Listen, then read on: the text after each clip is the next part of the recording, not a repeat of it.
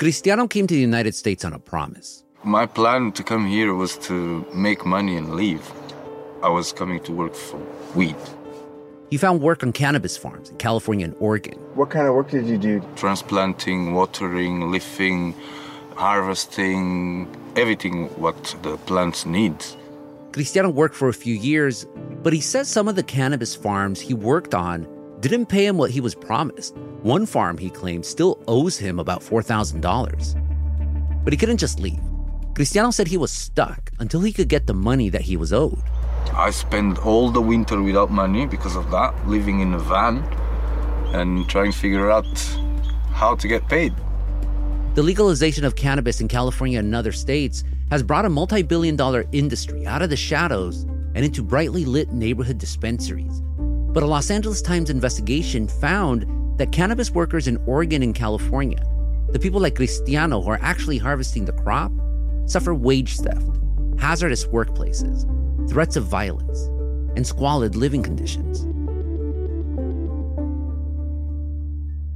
I'm Gustavo Arellano. You're listening to The Times, essential news from the LA Times.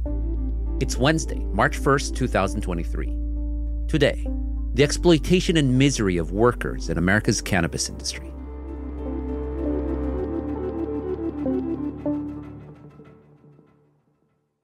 Paige St. John covers criminal justice, disasters, and investigative stories for the Los Angeles Times. Paige, welcome back. Thank you. So you spent 2 years investigating the pitfalls of legal cannabis in California and Oregon. And one of the big issues you looked into was investigating exploited cannabis workers. Who are these people working and how are they ending up on cannabis farms? Well, California's cannabis farms today draw very heavily from the immigrant communities. So these workers are being pulled from immigrant communities already in the United States, like immigrants from China who are living in Los Angeles and New York, or people from Central America who are working the fields in the Central Valley or San Jose. But they're also being drawn directly from countries like Argentina, Spain, Portugal, where economies are suffering and people, some of them college professionals, are just looking for money. And what kind of work are these people doing exactly? This is intensive, hard labor. They're hauling water, they're hauling soil. Some of these farms are on steep hillsides, and all of that has to be put on the backs of humans to get to the plants, to water them and tend them. And at the end of the season, to cultivate, to cut the plants, hang, dry, and then trim the final buds. So it's an intensely labor-intensive crop. Every step of the way is touched by human hands. So these workers, when they arrive to farms, are often following someone who's picked them up at a grocery store parking lot or some other kind of recruitment area and follow their bosses up into the hills, into remote areas. There's no housing for workers. They're expected to either camp, sleep on the ground, or live in their own vehicles. There's often no sanitation of fresh water, no rest breaks. What did you see when you went to some of these farms? Oh, these conditions were horrible. The squalor was pretty bad. I also found workers who were without food. They were an hour and a half or more away from food banks and without transportation and without money for gas. So I did find workers who looked as thin as a rail, for instance. They had rigged holes in the ground for toilets. They work from sunup to sundown and do it again the next day. The work that they do isn't just hard, but often tedious. And in order to make up for the low wages, some workers are just simply working extra hours. I heard a story about one woman who would wear adult diapers so that she could trim cannabis for 15 hours at a stretch without taking a break, because her hourly wage worked out to about $5 an hour. So among the people I spoke to was a woman from Spain who'd managed a farm on Chicken Ridge. It's a narrow ridge in the heart of the Emerald Triangle in Mendocino County. Yeah, and then for the hot water, we use the black bucket, leave all day in the sun, and after we put the bucket on the tree, and we have a shower there. That won't shower very many people. No, every person have one bucket. There was a single toilet for some 30 workers, and when that overflowed or was too foul to use, the workers took shovels to the garden. It's horrible. I try my best with the toilet, but it's really bad situation. It was very rudimentary living. And this particular farm is licensed by the state of California.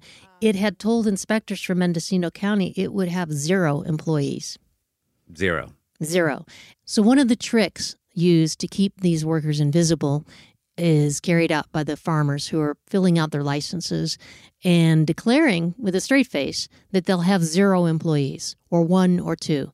Therefore, there's no need to provide housing, there's no need to provide infrastructure, sanitation, or pay workers' comp, taxes, and give these workers protections.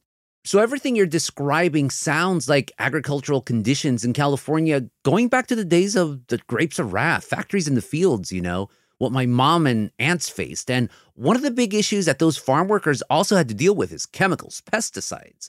Is that the same for cannabis farm workers as well?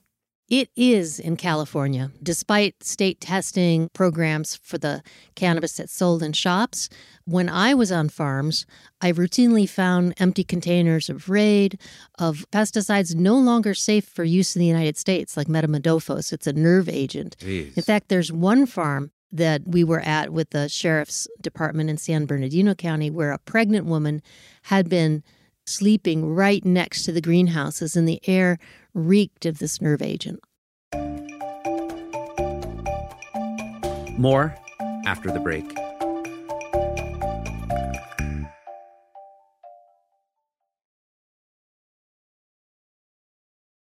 Paige, you're describing terrible conditions for workers in the cannabis industry, exposure to pesticides, all these other things. What else do they have to deal with?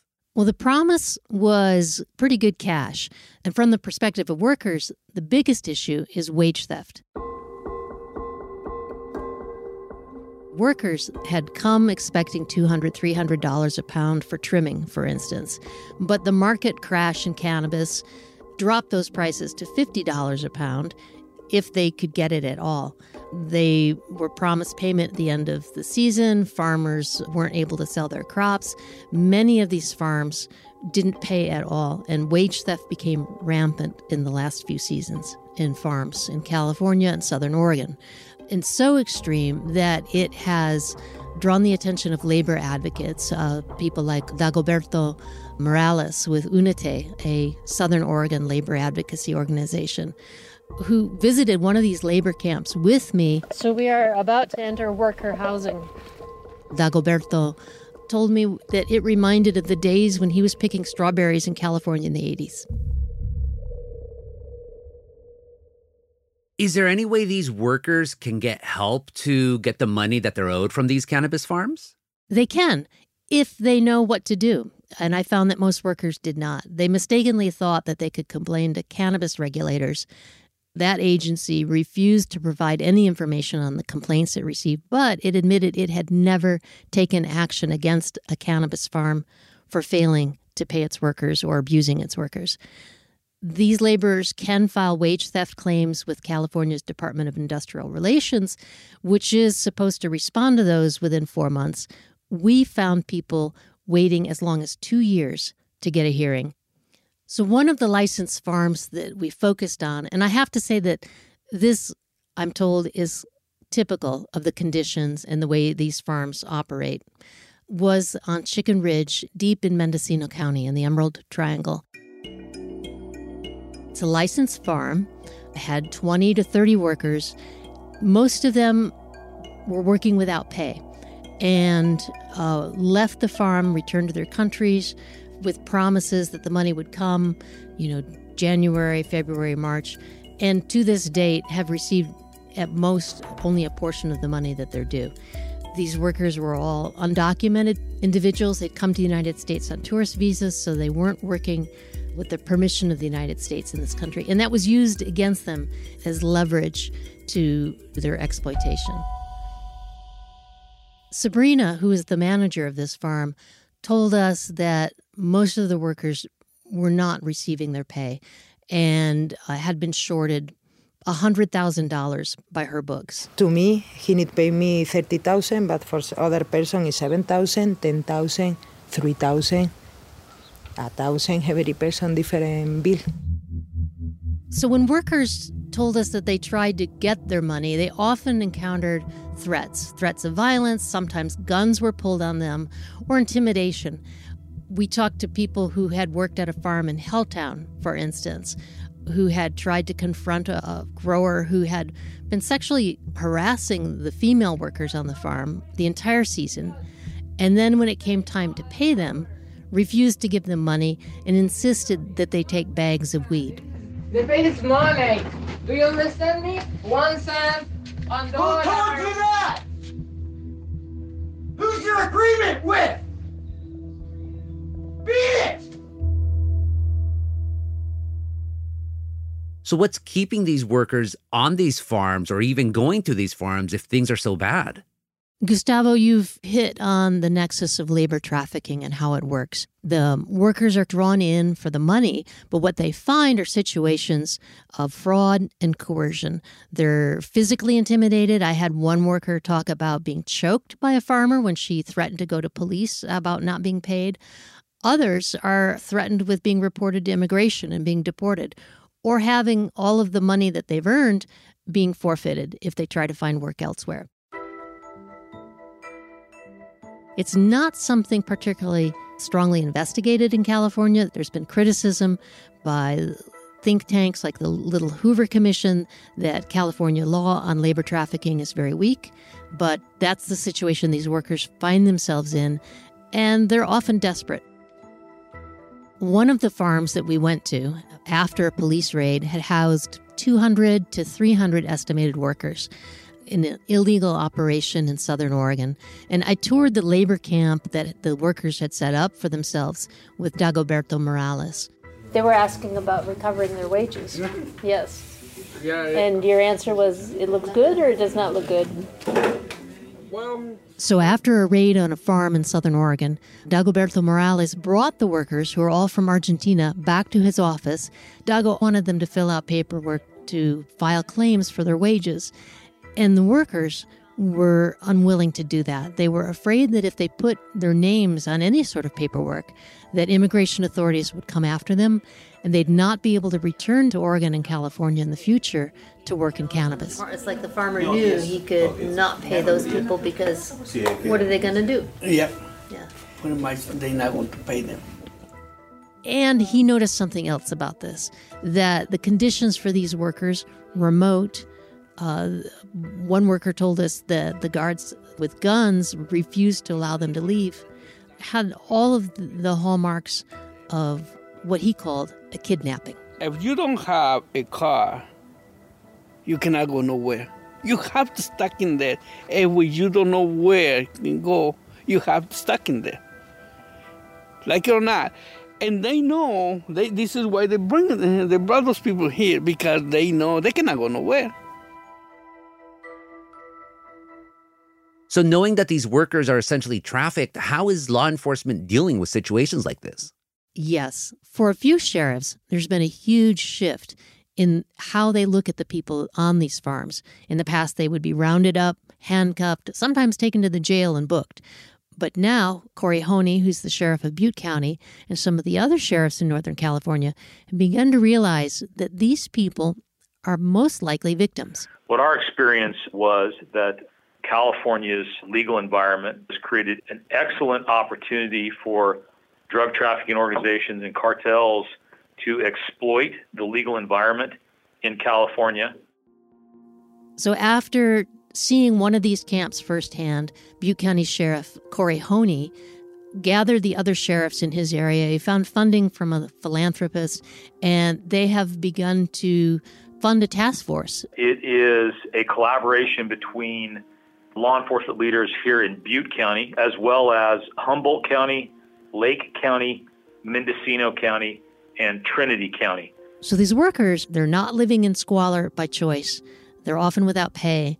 Some cases, in the case that Sheriff Honey investigated, their passports had been taken from them. So they began to bring in aid workers and resources to workers and try to gain their trust to talk and tell them what's really going on. Under no circumstances would any worker in any other industry, or for that matter in the legitimate agricultural industry, be required to live in the conditions that these people are required to live in or be concerned about whether or not they were going to be paid a fair wage, or for that matter, whether or not if they spoke out about what they were dealing with, if their families might be harmed, back in Mexico.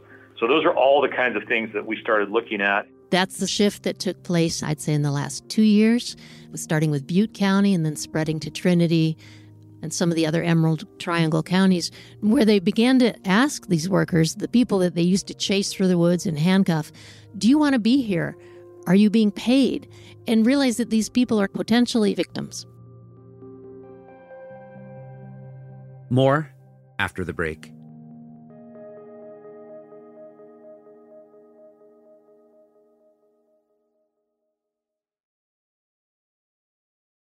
So, Paige, we have mostly immigrants being taken advantage of and severely mistreated in the cannabis industry. Like I said earlier, all this sounds just like the agricultural sins that California has experienced for decades.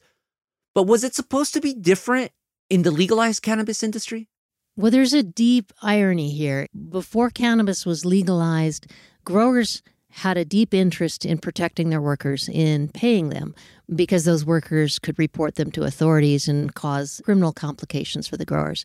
But with legalization came steep reductions in the criminal penalties, and I found both licensed and unlicensed farms had given over to this farm worker model of exploiting the most vulnerable workers that they could find.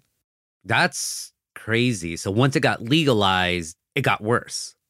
Yes. The promise with legalization is that it would not only right the social wrongs of the past with the drug wars and provide, easy access to recreational cannabis, but it would run criminal organizations out of business and clean things up, right? But the truth, and we found in our reporting, is that farm workers never had a seat at the table when these negotiations were being made. So there were no protections built into California's regulation of cannabis to deal with what's going to happen to the farm workers. The other unforeseen shift was that with legalization and the opening up of markets, not just in California, but across the United States, triggered a green rush. And instead of just growing a single season outdoor in the sun, growers flocked to areas like the Emerald Triangle and even the desert in San Bernardino County and built greenhouses where they could get 2, 3, 4 crops in a single season. And that intense cultivation has created lethal conditions for workers because they're being run off of generators, and those generator fumes in these enclosed greenhouses are producing lethal carbon monoxide. Yeah, we did an entire episode last year about these greenhouses at the edge of the desert in Los Angeles and just all the environmental degradation that was happening. But we really didn't touch on just all the workers that were being exploited as well. They're an unseen victim class. It wasn't until I pulled coroner records from Los Angeles County that I found immediately carbon monoxide poisonings on these very cannabis greenhouses. One gentleman died sitting up in his chair on Christmas Day as he's watching a crop there in Los Angeles. 2 brothers died in another greenhouse in the desert there, and a third gentleman within weeks after that. And everywhere I looked, Mendocino County, Humboldt County, Southern Oregon, I found more of these deaths, 20 carbon monoxide poisonings on cannabis farms in the last few years. But carbon monoxide poisoning isn't the only threat. We also found workers dying from violence, from a massacre on a farm in Riverside County to people who simply disappeared. One of those cases is Victor Medina, who had been working on a cannabis farm in Covelo in Mendocino County.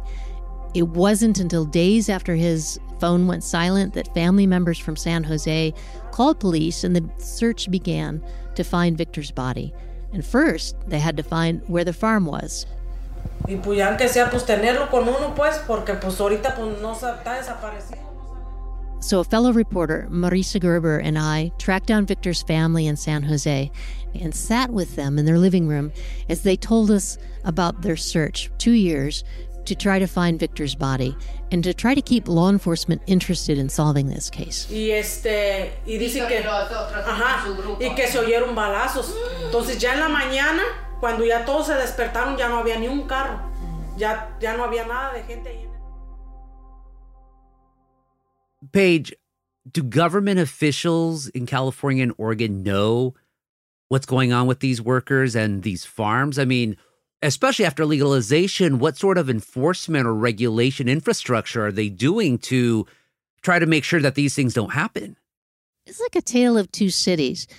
Everywhere that I went, state workers in Oregon and California who worked in the trenches knew very well what was going on. The stories they told me were shocking, but they'd been unable to get bosses higher in the administration to pay attention.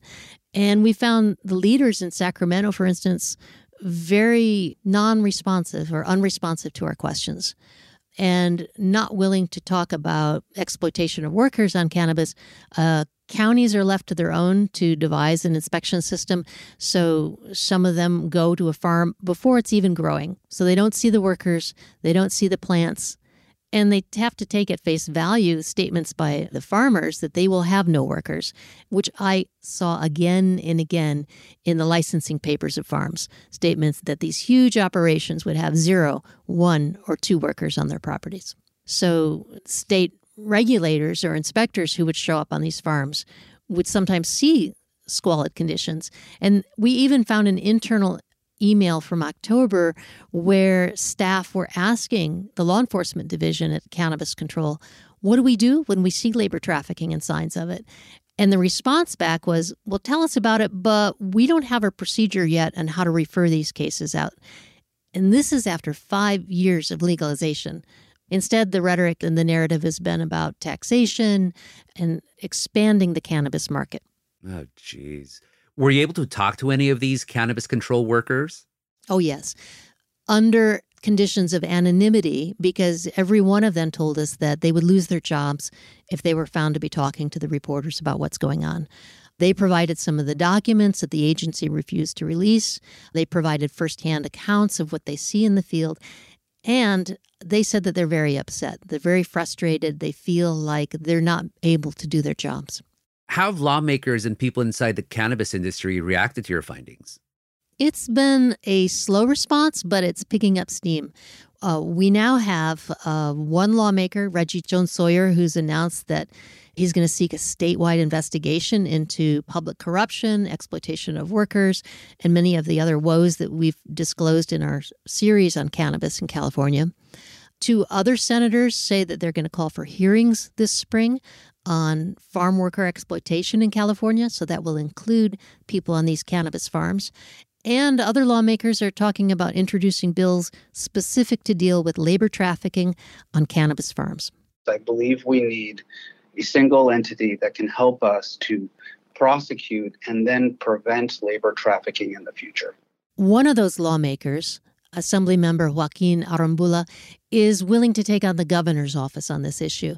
He said he's going to come back with legislation that Governor Newsom vetoed last year, insisting that labor trafficking be handled as a criminal issue by the state labor department. When you're in the midst of an agricultural community, you hear the stories firsthand. And I'm determined to make sure that we have a unit that is working to prevent labor trafficking going forward. Newsom, in his veto message, had said he preferred it to be something given to the Civil Rights Department and treated as a civil matter. So Newsom's office, after weeks of inquiry, did respond to us, but did not address the issue directly. It said that in this statement that the governor remains ultimately concerned about federal immigration policy and federal cannabis policy, but he did not address directly the issue of cannabis exploitation in California. Among the senators who are calling for action is the chairman of the Senate Labor Committee, Dave Cortese, who, with the chair of the Ag Committee, Melissa Hurtado, are calling for hearings on farm worker conditions in California. Both of them said that it's shocking and shameful that farm workers at this point have not been given a voice when it comes to cannabis policy. It's really the wild, wild west when it comes to regulation, behavior, and it's really no exaggeration. rampant abuse, wage theft, slave labor, et cetera, et cetera. And so we're seeing that, I think, in the cannabis industry now. And we shouldn't be surprised. What we should be is a little bit ashamed that we've allowed this helter-skelter approach to commercializing and legalizing the cannabis industry. They're also concerned about other major California policies that have left farm workers in the cold, such as climate change and water rights. Finally, Paige, we've talked a lot about the workers. We've talked about government officials. We've talked about law enforcement. We've talked about growers. But what about consumers? Do they even know that all of this exploitation is happening? And if so, could their purchasing power help improve these conditions? Because I'm thinking about, how there was a nationwide boycott of grapes during the 1960s and 70s organized by Cesar Chavez and United Farm Workers. And that boycott led, and all the publicity around it, that led to improved working conditions in California's fields and beyond. Yeah, Gustavo, that shows the power of the consumer. Nobody can have more impact on the cannabis industry than consumers. Yet the labor exploitation that's gone into growing this crop remains one of the most hidden, defining narratives of cannabis. There are things that consumers can do. There are some private certification programs that not only ensure that the cannabis you're buying is organic, pesticide-free, but ask, what are the conditions for the workers? Do they have written contracts? Where do they live? Are they paid? Clean Green Certified is one. There are a few others. They're just getting steam, but it'll be up to the consumers to ask. Paige, thank you so much for this conversation. Oh, it's my pleasure.